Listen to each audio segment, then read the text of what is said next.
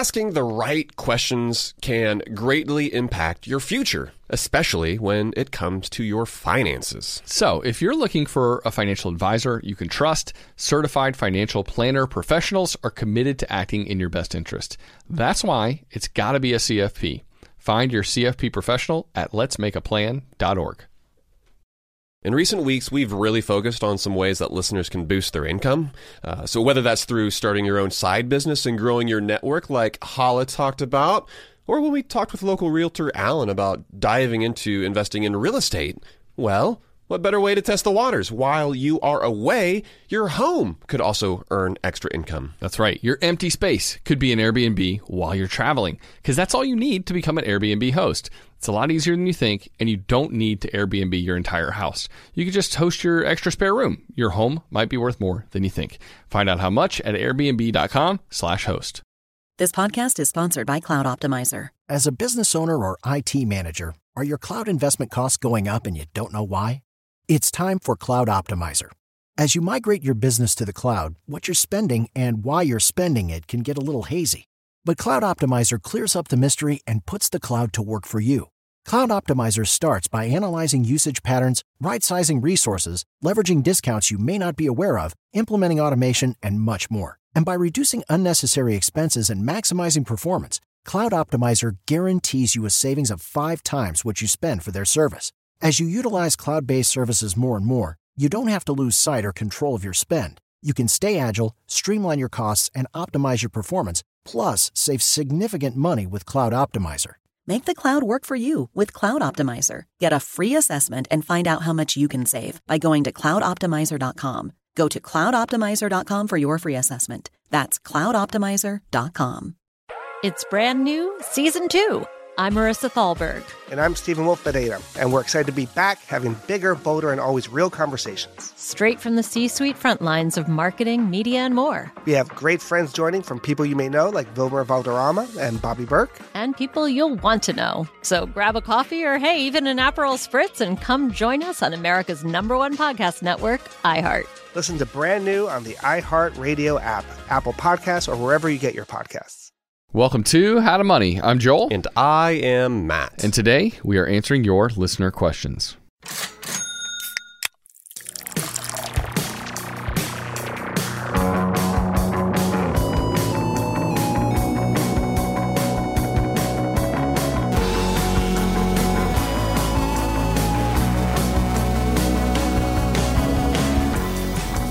That is right. We've got another listener questions episode lined up for you today. We've got 5 fantastic questions.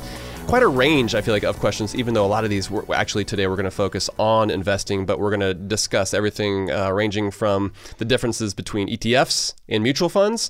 We've got a listener who's asking about utilizing a no money down mortgage, whether we think that's a good idea or not. And we've got a question from a listener who is, she's FIRE curious, but she wants to know some more details of how to actually make this happen. I'm excited to get to those 3 questions, plus a few others. Yeah, I'm looking forward to it too. I think there's a lot of good ones today.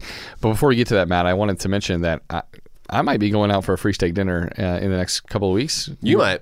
We both might be going to a free steak dinner. How do you feel about that? I mean, a free steak dinner sounds nice, right? Especially with the price of steak these days. So the question is, what's the catch? And you've got some more details for us. Well, so you and I, we recently talked about some of the crappiest financial products out there on the scene. And we talked about how one of the things they have in common is that many of these products are sold, not bought. There are sales folks who stand to benefit from our hard-earned dollars by coercing us into buying certain products, right? And one of the ways... Or they trick us with steak.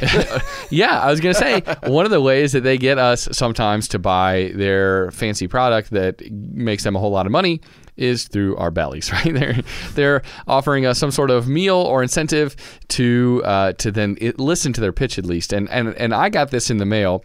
Actually, maybe it was someone who used to live at my house, which is interesting. I've lived in my house for 8 years, but I've never seen anything addressed to this individual.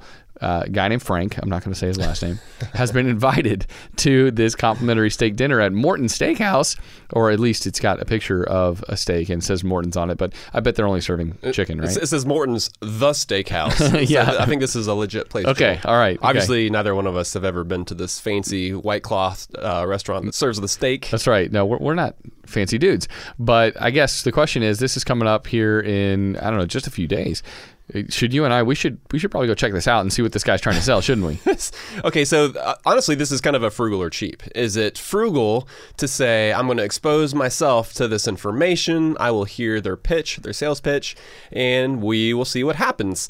Or it could be cheap because we're just completely wasting our time and maybe it's not worth the steak dinner. But it sort of raises an ethical question, I think. Because first of all, you just admitted that it's not addressed to you. That's right. And so we would have to maybe go as Frank. I don't know. Well, we would have to see, I guess, if we are allowed to go because of maybe how old we are. It seems like this might be geared towards some older investors as they're trying to make the most of their retirement, perhaps. But as long as we're not lying. So you're saying they're probably selling some annuities at this steak dinner. I kind of think so.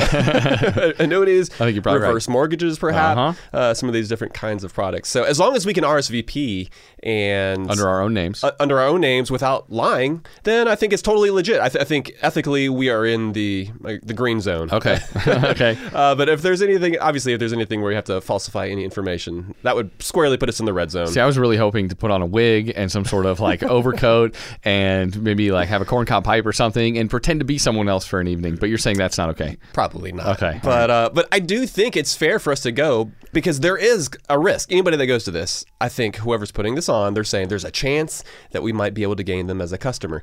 You and I know that there's no way that's going to happen. They're messing with the wrong two dudes. They can't sink their harpoons into our skin. It's not going to happen. But as long as they think that there's a chance that it might happen, I think it's a fair exchange.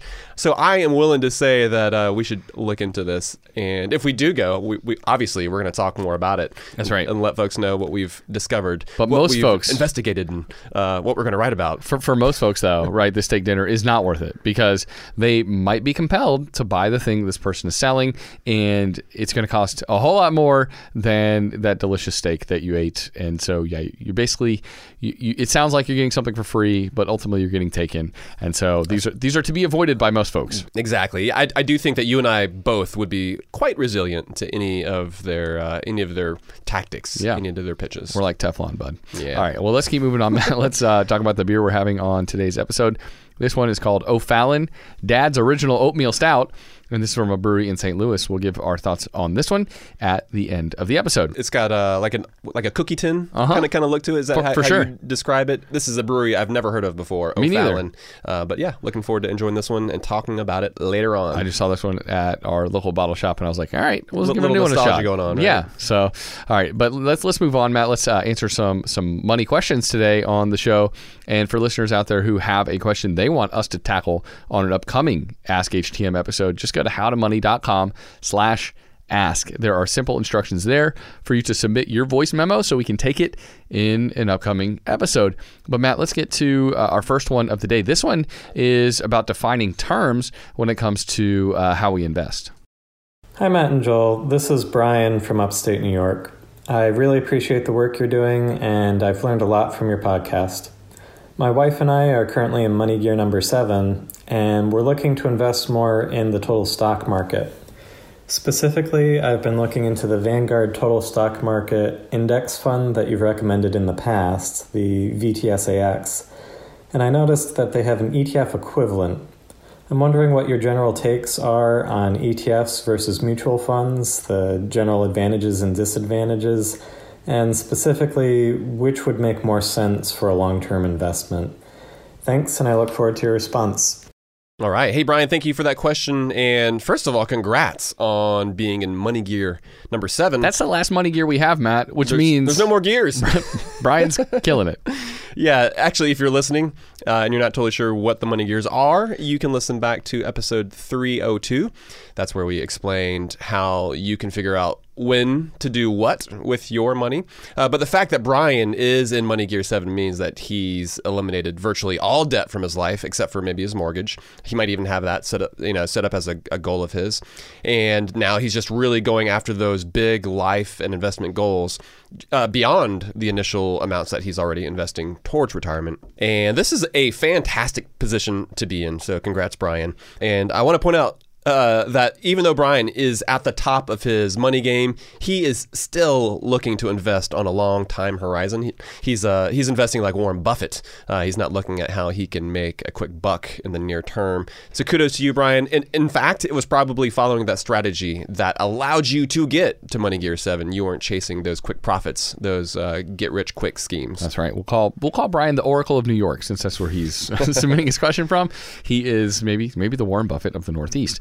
And Matt, let's talk about mutual funds versus ETFs, because one of the first things we're tackling with that question is that not all mutual funds are created equally, because there are some mutual funds out there that are pretty terrible because not only do they perform poorly, but they also have extremely high costs associated with them. And the term mutual fund, it kind of refers to a broad category and includes some funds that we wouldn't go anywhere near. We wouldn't touch with a 10-foot pole. But it also includes some great mutual funds that we love, like one specifically that Brian mentioned, VTSAX. VTSAX. That's right, which is Vanguard's classic total stock market mutual fund that tracks the entire market. It's a great fund for children of all ages to participate in. It's classic, like the look of this beer can. That's right. It's kind of got this timeless look to it. That's how I feel about almost VTSAX. Nobody can go wrong going inside of that fund unless you're like pulling out retirement dollars. and Sure. If you're in that wealth preservation stage, it's not as great of a choice. But mutual funds that track specific indexes are commonly referred to as index funds, which is something that you and I talk about a bunch. We're big fans of. So for your question, Brian, we're going to assume that we're just comparing index funds to ETFs, which stands for exchange traded funds, by the way. That's the route we're going to take as we kind of delve into this a little deeper. That's right. Yeah. So all index funds are mutual funds, but not all mutual funds are index funds. But yeah, you have heard us recommend VTSAX before, and one of the reasons is because it is not actively managed, and because it doesn't have a bunch of managers and analysts and other Wall Street folks who are researching companies. They're making site visits, visiting the headquarters of different companies they're researching, and because they're not actively deciding what stocks are going to go into that fund, they are able to keep their costs low. VTSAX has an expense ratio of 0.04%, which is extremely affordable. It's very affordable, especially compared to a lot of the other mutual funds out there that can run in the 1% to 2% range. Yeah, we're talking like 20, 30, 40 times the expense of VTSAX. Yeah, that is not uncommon. Actually, there are even some mutual funds out there that are in the double digits, if you can believe that. Run away from those. Could not imagine anyone thinking that that's a good idea, that you're basically guaranteed to lose that much money over the course of a year. But if you compare that to Vanguard's total stock market ETF, you'll see that VTI, it's even more affordable at 0.03%. And so both of these are great deals, but the ETF is slightly more affordable, and it should also be no surprise to you that VTI is not actively managed either. Okay, so that's a good explanation, Matt. There's these two funds. One's a mutual fund, an index fund, and the other is an ETF, but they're basically mirroring the same index, and just slightly different fees, right? Exactly. But ever so slightly. They're both really affordable, though, because they are inactively managed. Yes. They're pegged to the total stock market. So they're both incredibly similar, but one way that they differ significantly is the minimum investment that's required. VTSAX requires a $3,000 minimum investment, which is a lot of money. Brian's in Money Gear 7. He's got that money, though, so he could just go ahead and do it. But VTI allows you to invest by the share, which is a couple $100 at the moment. So it's a little bit easier to, less of a hurdle, right, to actually investing. Sure. But a part of why that minimum investment exists is because you're essentially investing in a fund that's a product of the brokerage you're investing with. And in this case, it's Vanguard, right? So with the ETF, you're actually buying and selling shares with other investors. And you can even see this when you log into Vanguard, by the way, because you have the option to buy and sell funds. But you're actually trading ETFs. And so I know this is probably maybe a little boring and potentially overcomplicated, but the action you can take, it's nerdy. It's even reflected in the language they use on the site, which is pretty cool. Yeah, exactly. Yeah, and that actually, it gets to the core of another difference between mutual funds and ETFs.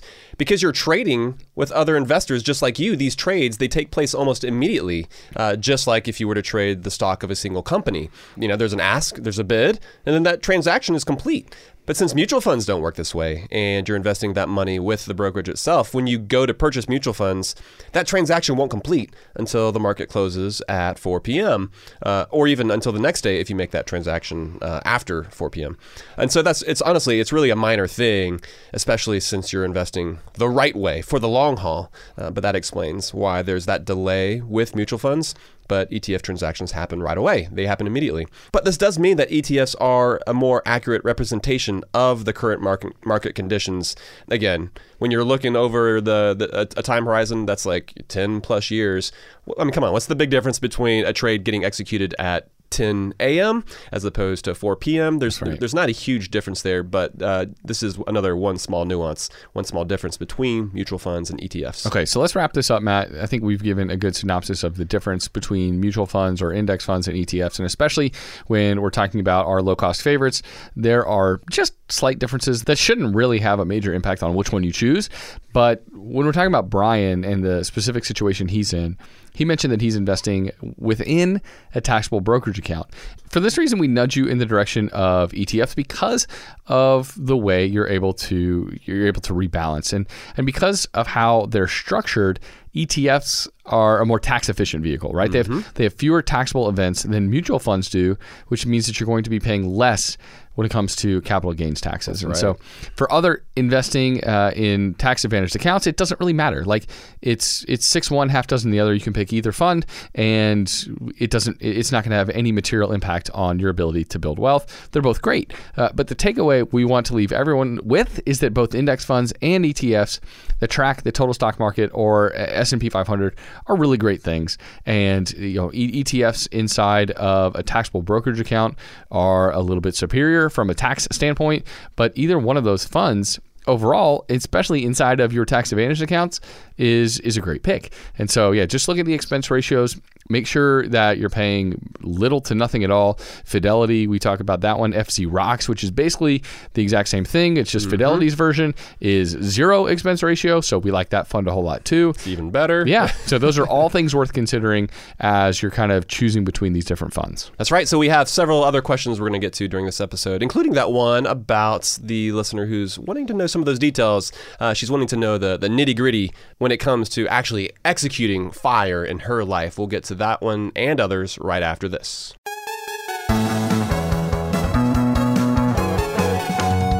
When it comes to financial advice, you got to trust the source. That's why you listen to this podcast. And if you're looking to upgrade your wallet, you need to turn to NerdWallet. Their expert team of nerds dives into the details to help you find smarter financial products. If you're paying for vacations with whatever card is in your wallet, you could be missing out on miles you didn't even know you were leaving on the table. You can get a new card with more miles and more upgrades. What could future you do with more travel rewards? A hotel upgrade, lounge access? Wherever you go next, make it happen with a smarter travel credit card. Don't wait to make smart financial decisions. Compare and find smarter credit cards, savings accounts, and more today at nerdwallet.com. As with all cards, credit is subject to lender approval and terms apply. NerdWallet. Finance smarter. And now a word from the show sponsors at Betterment. Do you want your money to dream big? Do you want your money to be a total self-starter? Are you annoyed that your money doesn't work hard enough? Don't worry, Betterment is here to help. Betterment is the automated investing and savings app that makes your money hustle.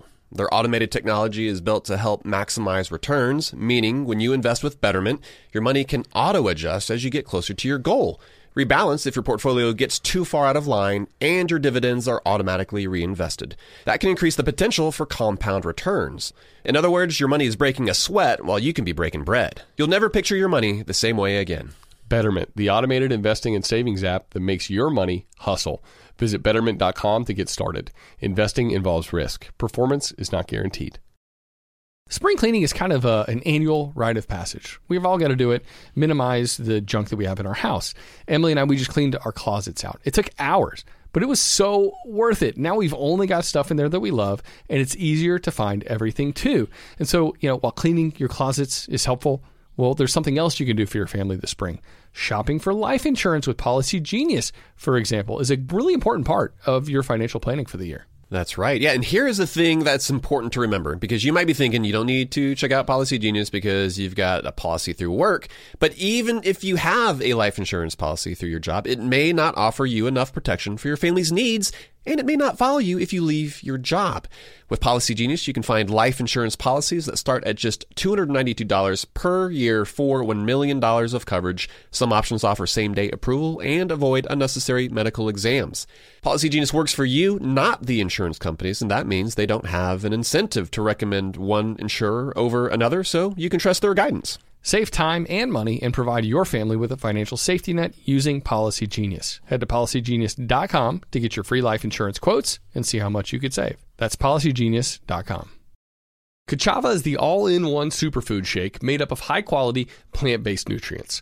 It's got greens, superfruits, plant proteins, antioxidants, adaptogens, probiotics, and in other words, everything your body craves to feel your best. This is where Kachava really earns their 52,000 plus 5-star reviews. It tastes amazing. It's creamy and smooth with just water, and it comes in 5 delicious flavors. You can choose from chocolate, vanilla, chai, matcha, and coconut acai. Kachava is offering How to Money listeners 10% off for a limited time. I've been using Kachava in breakfast smoothies in the morning recently. It's just so nice to pack in a bunch of nutrients early in the AM in a way that's satisfying and energizing. So if you want to optimize your breakfast, your workout shake, be sure to check out Kachava. Just go to kachava.com/howtomoney. That's spelled Kachava and get 10% off your first order. That's kachava.com/howtomoney.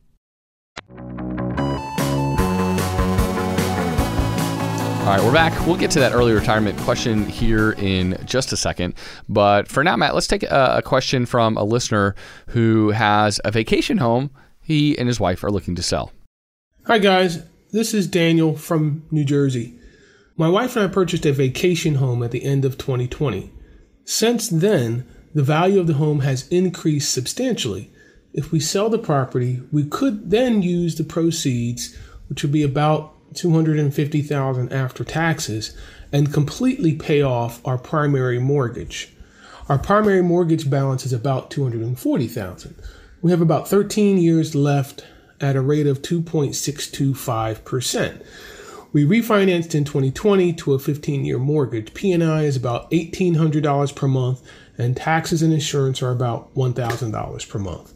As this is not our final retirement vacation home, she is 54, my wife, and I am 52.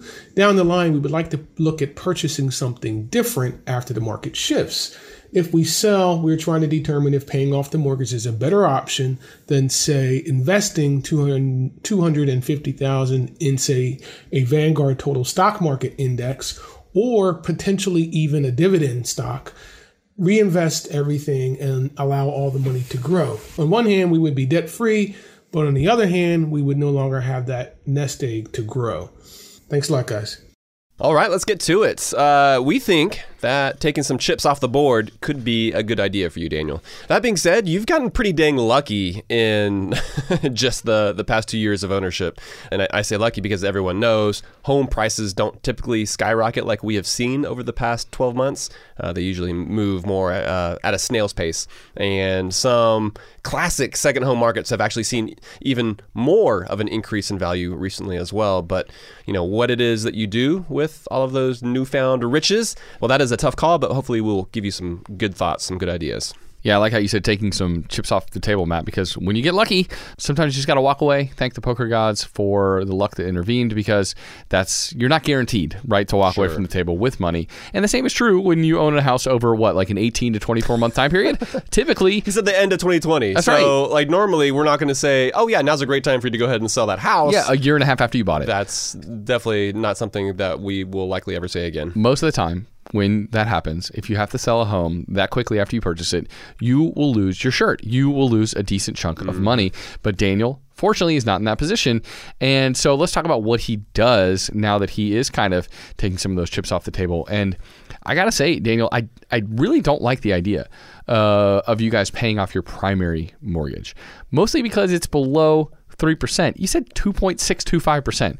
That is crazy awesome. Most people would murder for that sort of interest rate on their house right now. What's crazy is that 6 months ago, you would have been like, oh yeah, no big deal. But that's decent, I guess. As we see mortgage rates basically skyrocket, that is definitely an enviable rate. That's right, yeah. Tell your neighbors and they'll give you glances, like stink eye glances, because they're like, I wish I had that. But in the current inflationary environment we're experiencing, this mortgage rate, this hyper low mortgage rate that's locked in, is a great hedge that's actually protecting you from some of those radical inflationary forces. So holding on to it makes a whole lot of sense. That incredibly low fixed rate mortgage, it's kind of like a bird in the hand right now that you don't want to get rid of because it's so valuable. And so we would say don't give it up unless there's no other viable place for you to stash funds. Paying off that mortgage in one fell swoop is not what I would do with the proceeds of this home sale. Exactly. Yeah. So let's talk through some of the other options that Daniel might have when it comes to growing this money without taking on too much risk. And we got to say that so much of that is going to depend on the time frame for you, Daniel, for when it is that you plan on buying another vacation home. There is, of course, the known risk of inflation, but there's also real risk by investing that money in the market if your timeline is too short. If you were to, say, stick this money into a total stock market index fund, just like we talked about. Or ETF. Either way you want to go. We're so used to saying index funds. Honestly, oftentimes when I say index fund, I think of ETFs as well, because they're exchange traded funds. And so either way, they're funds, whether it's a mutual fund or an exchange traded fund. We kind of mean both. Go with it. Yeah, I kind of mean both. But sticking it in the market is a great idea if you've got a longer timeline, like 8 or 10 years down the road, even just 5 years. But if you're talking like 2 years, then you might find yourself with less money than you started with. That would be awful, especially with more folks these days speculating that we are entering into a recession. That might cause portfolio values to dip or even just stagnate over the next 12 months. Yeah, who knows what the future holds, right? We're certainly not making any predictions, but the thing is, when you have a truncated timeline, like that historical returns of the stock market, you can bank on them less when you're talking about a shorter timeline. If you've got 10 years, it's pretty easy to have at least some semblance of an idea of what your return will be. But if you're talking about a 1 or 2 year timeline, it becomes much harder. And there's, like you said, that likelihood of losing some of that capital that you'd like to deploy in the purchase of that next home. And so it's hard to tell Daniel exactly what to do, Matt, because we don't know his exact timeline. He might not either. He might not know when he's going to be purchasing that next home. It could be, in his mind, 2 years from now, 5 years from now, or anywhere in between. He did say when housing prices kind of get back to normal. And who knows when that's going to be. And who knows what normal is. Right. Like, these are undefined terms that no one truly knows exactly what's coming down the pike. Yeah, nobody does. When will prices chill out on homes? I don't know. That's anybody's guess. And so I think Daniel could take maybe sort of a D, all of the above approach, because especially if his timeline is just more shorter or it's even more uncertain, maybe he sticks some money into I-bonds, like $20,000, then invest some of that money into a total stock market ETF, and then maybe pay off just a little bit of his primary mortgage principal balance, and then keep a little bit in savings too. It might be best not to funnel all of those dollars in just one single direction. You know, we would say to Daniel, it's important to remember not to forget that selling this home, it's going to trigger a tax bill. And so since you've owned it for more than a year, you'll be paying long-term capital gains on the increase in price that you've seen. But make sure to set aside those funds to send to the IRS come April of next year. That's something you don't want to forget. Stick it all in one place and then wind up seeing some losses when you actually have to have some of that cash on hand to pay your tax bill next year. You don't want to mess that up. So hopefully that's helpful. Congrats again on your good fortune in the housing market. And yeah, these are good problems to have. That's right. Trying to figure out what it is that you're going to do with all that cash. Yeah, exactly. So I know it can be like concerning when you're like, I'm going to get a ton of cash in one fell swoop, but it's also a good thing. Remember that.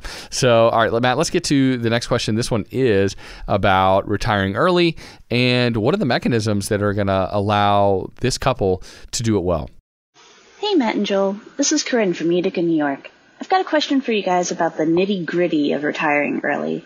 My wife and I are both 38 years old, and our finances are in really great shape. We have no debts, own our home outright, and we have just shy of $1 million in our retirement accounts, in addition to about $200K in a taxable brokerage. We're not quite there yet, but it's got me thinking about the logistics of early retirement.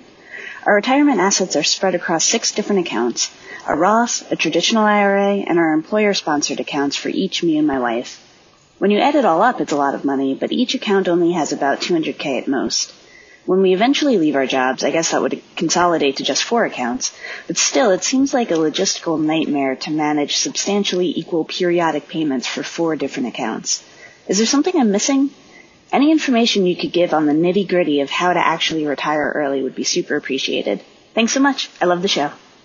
Hey, Corinne, thank you for listening, and we are very glad to have you as a listener of How to Money.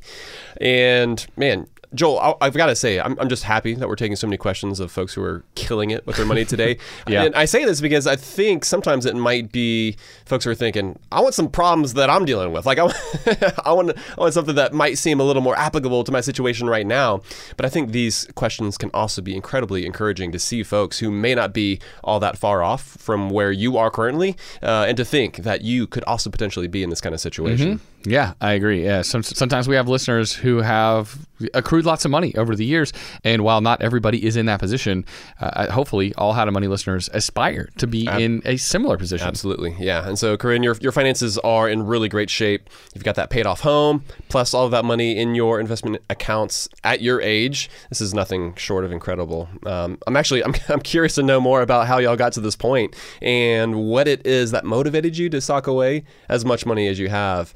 But a big congrats on all of the hard work that you've put in to get to the point that y'all are currently in. There's a lot of sacrifice that it takes to get to that point. And I think we can overlook that and we can just be like jealous. But I would be so interested to hear Corinne and her wife tell us the story of all of the sacrifice it took to get there, because I guarantee you it didn't come easily.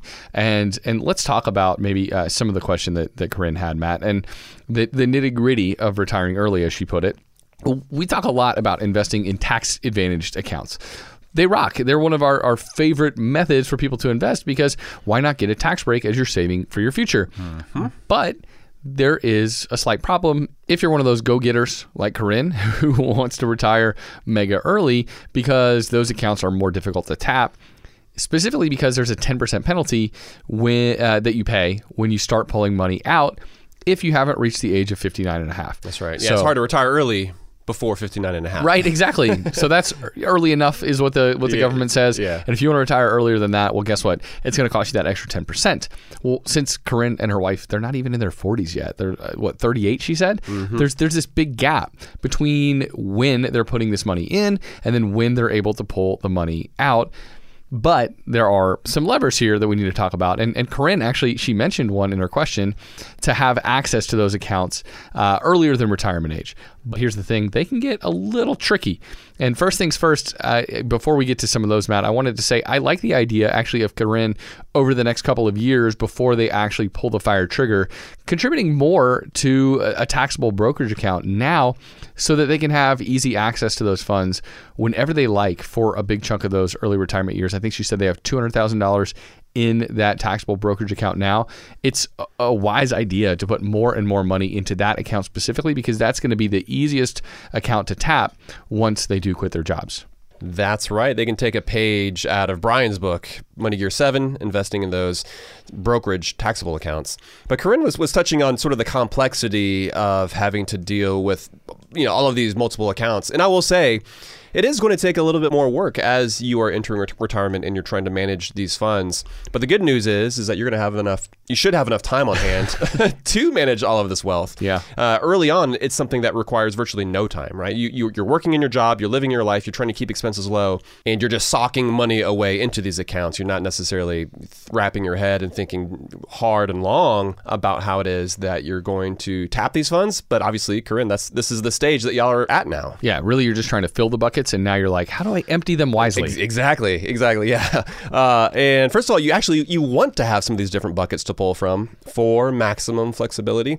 Avoiding pulling from those retirement accounts for as long as possible is a good goal. But let's talk about some of the main methods for pulling out those retirement funds a little bit early. And one of the major ones is using the Roth conversion ladder strategy.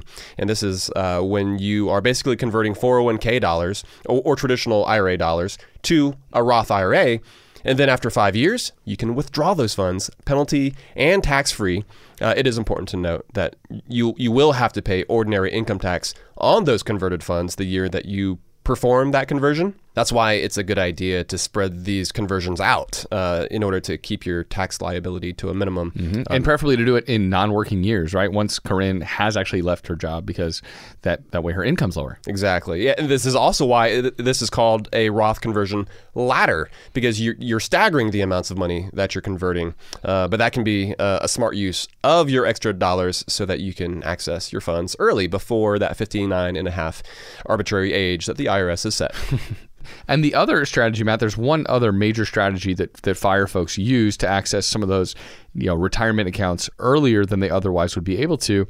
And Corinne actually referred to it in her question. She called it substantial equal periodic payments. It's also known as 72T, because I'm sure it's named after the IRS line item in the law exactly that allows for this move. They're not catchy names, but I mean, I guess they make sense. Yeah. And also, you said the whole thing, but the abbreviation is SEP, not to be confused with a SEP IRA. That's right, because it's actually 2 P's on this one, right? Exactly. And so, Corinne, you'll likely want to seek the advice of a tax professional, no matter which route you're taking. We just definitely want to encourage you in that direction.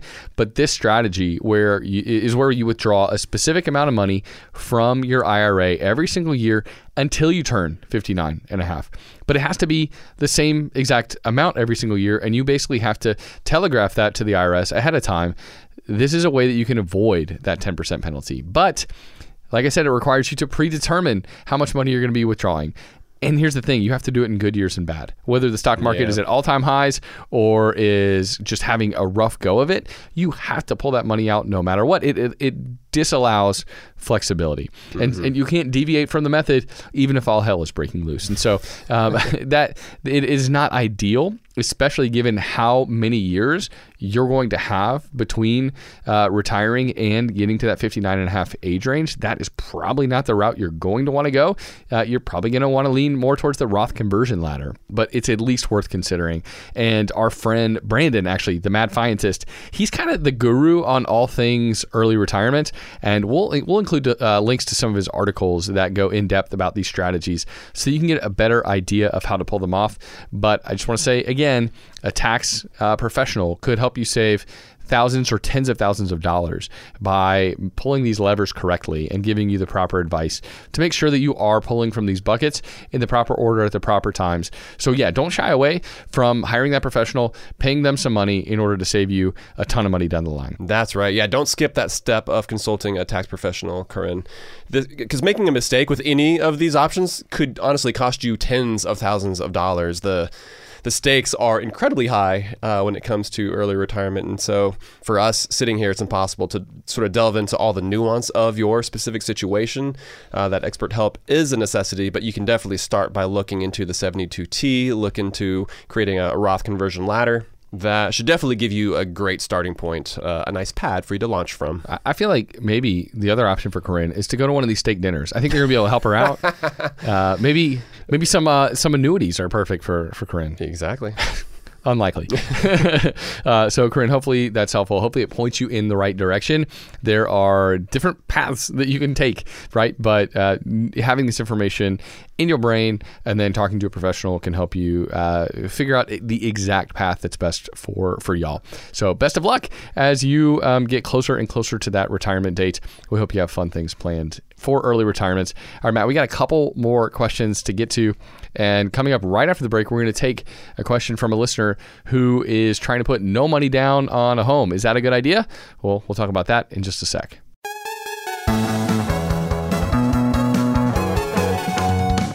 When it comes to financial advice, you got to trust the source. That's why you listen to this podcast. And if you're looking to upgrade your wallet, you need to turn to NerdWallet. Their expert team of nerds dives into the details to help you find smarter financial products. If you're paying for vacations with whatever card is in your wallet, you could be missing out on miles you didn't even know you were leaving on the table. You can get a new card with more miles and more upgrades. What could future you do with more travel rewards? A hotel upgrade, lounge access. Wherever you go next, make it happen with a smarter travel credit card.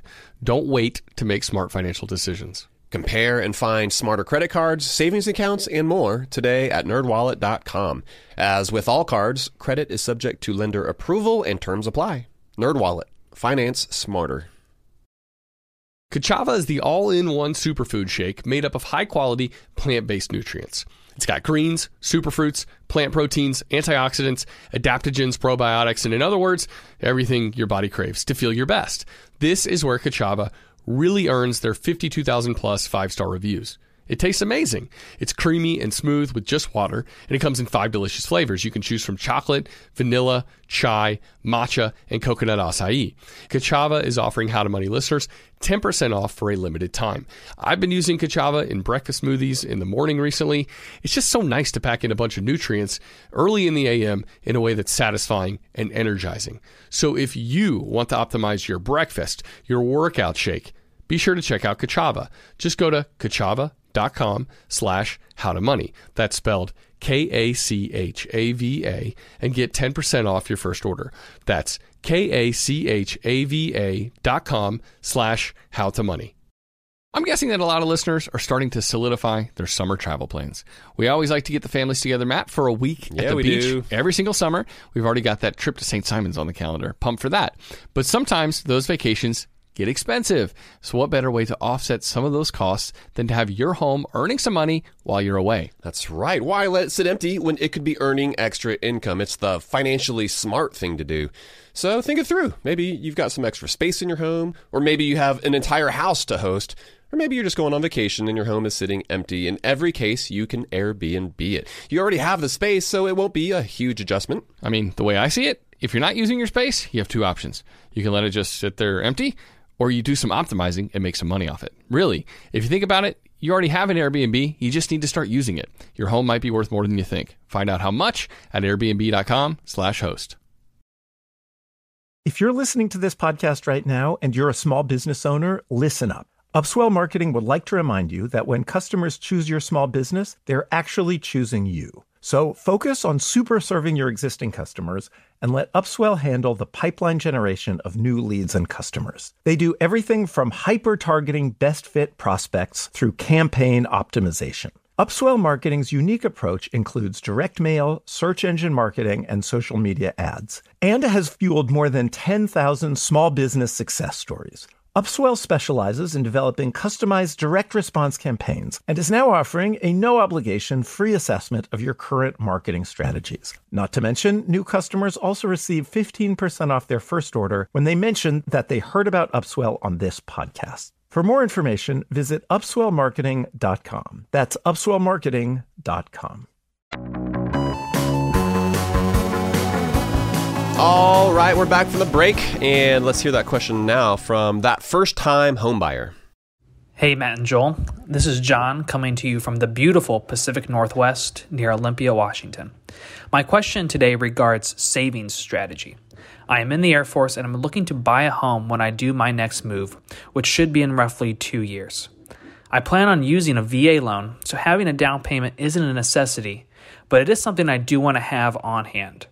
I put $10,000 into I-bonds last year and was just going to throw another $10,000 in this year as my medium to short range savings plan. But is there another strategy or another way I can save? Because the down payment isn't required for my loan, I feel like I can be a little more risk tolerant. Thanks for taking my questions, guys, and cheers. John, thanks for your question. Matt, honestly, this makes me pine for my old stomping grounds of the Pacific Northwest. Can we please... The beautiful Pacific Northwest. Can we please take a How to Money trip out to the Washington, Oregon area in the near future? Let's do it, man. Okay. Mount Rainier was one of my favorite hikes. Oh, it's lovely. It's lovely there, right? It's beautiful. I still haven't been to Crater Lake. I know you have. That's also incredibly beautiful. That's on like my top 3 domestic places to visit list. So I will say when Kate and I visited, we were there like at the beginning of July, and there were still like feet and feet of snowbanks, like snow drifts really? or whatever on the side of the road. It was unreal that it was the middle of the summer. Well, I was going to Still that much go, snow. I think at the end of October one year, and it was like, nope, too much snow. You can't. The roads are impassable. It had already restarted. Oh yeah, like it was. You couldn't even go. So it must be like a 6-week window when it's no snow, I guess. Yeah. So I was devastated, and hopefully I'll get there one of these days. But I digress. John, let's get to your question.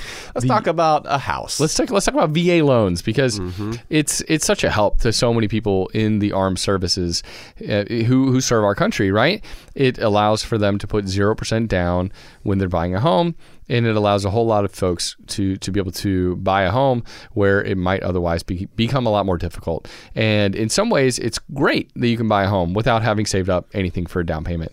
But it's a double-edged sword. It is a double-edged sword because most folks aren't as intentional as John. And so, some who opt to finance their home 100%, they haven't saved up much, if anything, not only for a down payment, but for upkeep, for repairs, for rainy days. Yeah. And that is a risky path to go down. So, John, we're glad to see you using this loan access to your advantage, but you're still preparing by saving and investing. Now you're turning something that could potentially be a negative into something that's actually an extreme positive. That's right. Yeah, John sounds like he's a really smart guy, and he's approaching this very wisely. I think of this in the same vein, honestly, as getting a 0% financing loan on a car. If you've got the cash to buy it outright, but then you still finance it as an arbitrage move, then that can be a really, really smart move. But if you're financing a new car because you haven't saved a nickel, then and it's the only way that you can get the car that you want, well, that's not a great move. And I think socking more money into I-bonds is a great move for the time being. John, you are capped, like you said, at $10,000 a year. But the cool thing is that you can decide to leave that money where it is, or you can pull it if need be as you get closer to purchase time. It's a perfect medium-term vehicle.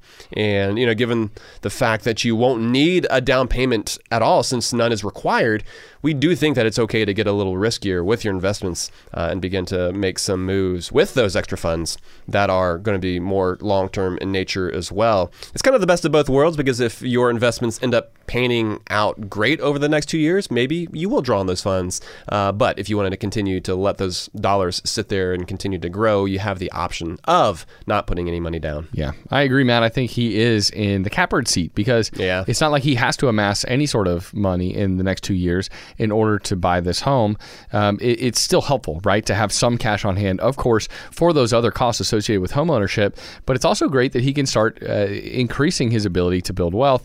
I think it's okay for him to focus more on growing his wealth and building up a bigger nest egg for the future. Because it's not necessary for him to access those funds. That's right. Yeah, he can, lock some of them away, right? So take advantage of the TSP as much as possible, John. That's one thing you should do. Same with your Roth IRA. Take advantage of that as well. The cool thing is you can actually use the Roth for home ownership needs if you so choose also in the future. So those are two of the retirement accounts we would suggest focusing on as you're trying to build money for retirement for your future. And you should also keep some money, like I said, liquid, because as a homeowner, you're going to want to be financially prepared to tackle upgrades and repairs as needed. And let's talk about that just for a second, Matt, because a lot of people, they don't think about this when buying a home. They're just thinking about closing costs or down payment. And so it's important to not forget to add some money to your savings right now too, John. And that's because a good rule of thumb we would say is that you'll typically spend about 1% of the purchase price of the home each year for repairs to that home. And so if you buy a $300,000 home, that means $3,000 a year is what you can expect to spend. You should have that money in the bank, ready and waiting. It's also important to note that your ownership timeline needs to be even longer if you're putting no money down on this loan. Who knows where the market's going to be in a couple of years? When you're ready to buy, things could have mellowed out a little bit, or things might still be as hot as ever. Who knows? But we would suggest only making the purchase if you plan to own the home for at least a decade. And that is a long time horizon, right? That's asking a lot of you, but I think it is important, especially with when you're putting less money down. A longer ownership time horizon is necessary, because not everyone's going to get as lucky, Matt, as listener Daniel did, and see just an incredible amount of growth in 18 to 24 months. Yeah. And, if that means owning this house as a rental property in the future, that's okay as well. We just don't want you to lose money by selling on a truncated 2 to 3 year timeline, because, buying and selling houses is expensive. And I just thought of something else too, Joel. You're talking about setting that 1% of the home purchase price aside for repairs on that home. Keep in mind that that's also on top of your emergency fund. This is money that you want to earmark for repairs to your home, because let's say it all hits the fan at the same time, and I don't know, maybe you lose your job and a tree fell on your house. Well, I guess you'd use insurance. But there are some of these smaller repairs that can really add up when it comes to maintaining a home. Well, but then you're talking about your deductible at least, right? So whatever you gotta have that on hand too. Exactly. But yeah, just keep that in mind. This isn't something that you should include within that 3 to 6 months, but it should be something in addition. And John, if you haven't listened back to the episode we did with Doug Nordman, we highly recommend going back to check that one out. That was episode 166. It's a while ago. But we discussed how folks in the military can supercharge their path to retirement by using the benefits that are available to them well. We definitely talked about the TSP within that episode, but this might be a great episode for you to share with some friends since we approached it from that military angle. But we appreciate your question. Best of luck to you, and thank you for your service as well. All right, let's go ahead and get to the last question of the episode. And this one comes from a listener who is looking to modify and switch up his investing strategy. Hey, Matt and Joel, this is Caleb from Cincinnati, Ohio. I've been listening since 2018 and appreciate everything you guys do for the show. My wife and I had a question on changing up our investment strategy. The only debt we have is our mortgage, and we do have a well-established emergency fund as well. We're both contributing above the amount needed to get the full match from our employer-sponsored retirement accounts. I contribute to my Roth option, and my investment is a target date retirement fund. My wife's investments are similar, but she doesn't have the Roth option. We're thinking of lowering our investment in our 401ks to only receive the full match, then put our remaining investments into a Roth IRA, preferably with Fidelity on the S&P 500 or the FZ Total Market Fund. We're thinking I could invest in one and my wife could invest in the other for better diversity as well. These funds have lower expense ratios and greater returns than our 401k options. We wanted your opinion if there's anything else we should consider with this plan, such as compound interest benefits or other benefits to keeping our contributions in our current accounts, or other pros and cons we should consider. Our current accounts also have total market and S&P 500 options, so we could just split our investments into those accounts, but the expenses would still be greater than the index funds provided through Fidelity. We're in our early 30s, so we do have a lot of time to build up our retirement. Any general advice or considerations you think we should look into would be super helpful. Appreciate the help and hope you have a great day. All right, Caleb, thank you so much for listening to the show. And since 2018. Yeah, long-time listener. Appreciate that. And I love seeing his desire to optimize. And man, I think sometimes optimization is overrated. And some people are looking to optimize all the time, and they can't even enjoy themselves because all they're looking at is ways to make everything more efficient. Right. But I think what Caleb's doing is some helpful optimization of the way he invests. And just kind of changing up some of what he's doing is actually going to have major long-term implications, because the idea, right, that you and your wife are both getting the full company match and then putting additional investment dollars into your Roth IRA instead of funneling more money into your 401k is a great one. We think that's awesome. Mm-hmm. I feel like Caleb's thought this through well. He's doing the right thing, and because we're fans of the Roth for so many reasons. It's something we've talked about a lot over the years. There's added flexibility for you when it comes to accessing those contributions in the future. It makes me think back to the financial independence question and retiring early. Well, you can pull those Roth contributions out over the years, tax and penalty free. That is another source of early retirement income if you want it. And so while we don't know the future with certainty, there's also a really solid chance that tax rates end up going up in the future. There's actually a tax law on the books that is set to sunset in 2026, meaning tax rates are going to go up unless something is done about it. And so paying tax on income now and never paying tax on it or the gains again is just a solid investment approach. It's an optimization step that's worth taking in Caleb's case. Yeah, and like he said, the other great thing is that he'll have lower fees by choosing his own IRA provider. Fidelity is a great choice, and Caleb, you named FZ Rocks, which literally has that expense ratio of 0. My favorite expense ratio ever. Free 99. That means that more of your money is working for you, not going to pay some different fund manager salaries. I wouldn't necessarily look to recent returns as an indicator of what you can expect to see in the future. But since you are in the wealth building stage of your life and you've got decades to go in your investing journey, the funds you mentioned are excellent choices. But so much of this does come down to the expense ratio, just like we talked about with Brian at the beginning of the episode.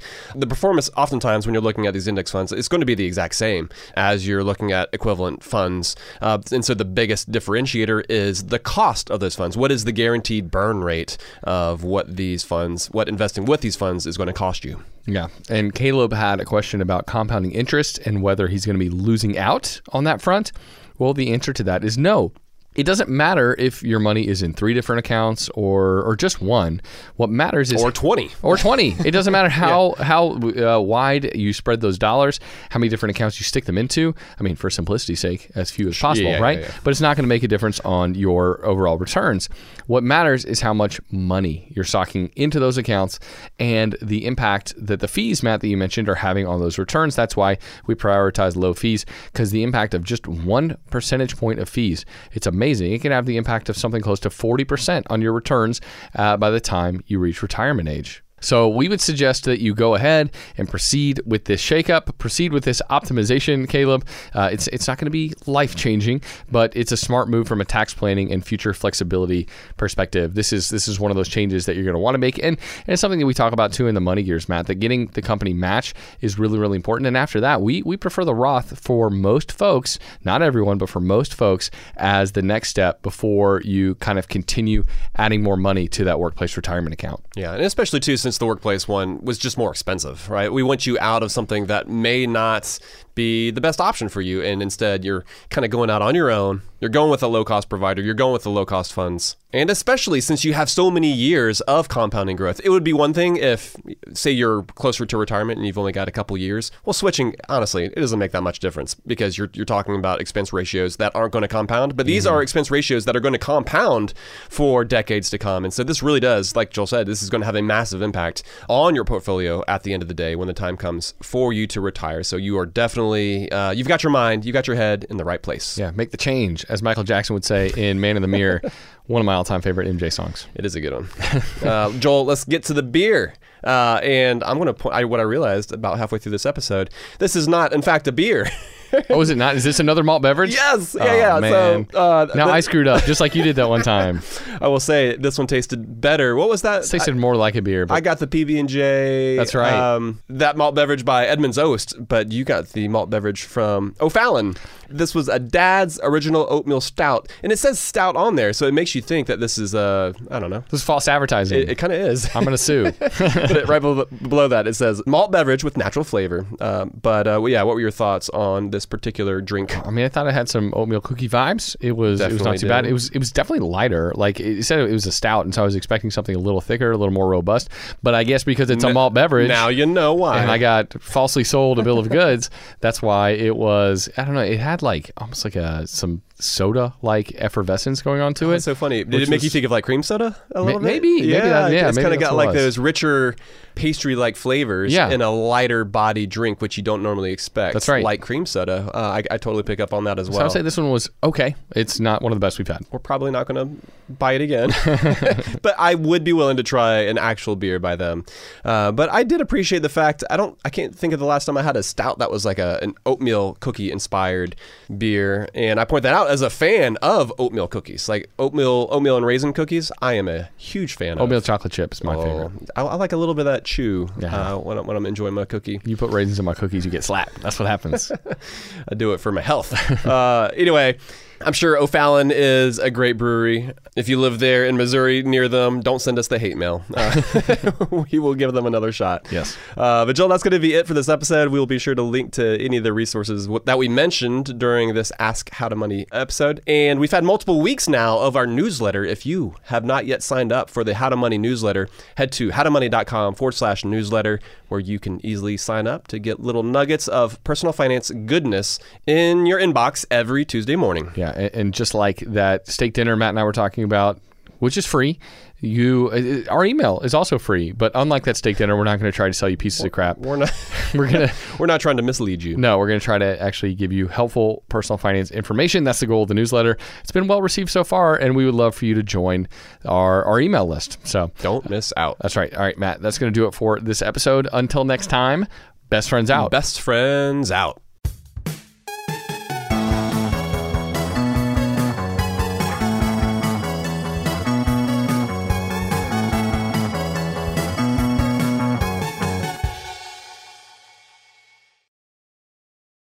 It's brand new, Season 2. I'm Marissa Thalberg. And I'm Stephen Wolf-Bedeta, and we're excited to be back having bigger, bolder, and always real conversations. Straight from the C-suite front lines of marketing, media, and more. We have great friends joining from people you may know, like Vilmer Valderrama and Bobby Burke. And people you'll want to know. So grab a coffee or, hey, even an Aperol Spritz and come join us on America's #1 podcast network, iHeart. Listen to brand new on the iHeart Radio app, Apple Podcasts, or wherever you get your podcasts. Something that makes me crazy is when people say, well, I had this career before, but it was a waste. And that's where the perspective shift comes, that it's not a waste, that everything you've done has built you to where you are now. This is She Pivots, the podcast where we explore the inspiring pivots women have made and dig deeper into the personal reasons behind them. Join me, Emily Tish Sussman, every Wednesday on She Pivots. Listen to She Pivots on the iHeartRadio app, Apple Podcasts, or wherever you get your podcasts. The Big Take from Bloomberg News brings you what's shaping the world's economies with the smartest and best-informed business reporters around the world. We cover the stories behind what's moving money and markets, and help you understand what's happening, what it means, and why it matters every afternoon. I'm Sarah Holder. I'm Saleha Mohsen. And I'm David Gura. Listen to The Big Take on the iHeartRadio app, Apple Podcasts, or wherever you get your podcasts. I'm Saleha Mohsen, and I've covered economic policy for years and reported on how it impacts people across the United States. In 2016, I saw how voters were leaning towards Trump and how so many Americans felt misunderstood by Washington. So I started The Big Take DC. We dig into how money, politics, and power shape government and the consequences for voters. With new episodes every Thursday, you can listen to The Big Take DC on the iHeartRadio app, Apple Podcasts, or wherever you get your podcasts.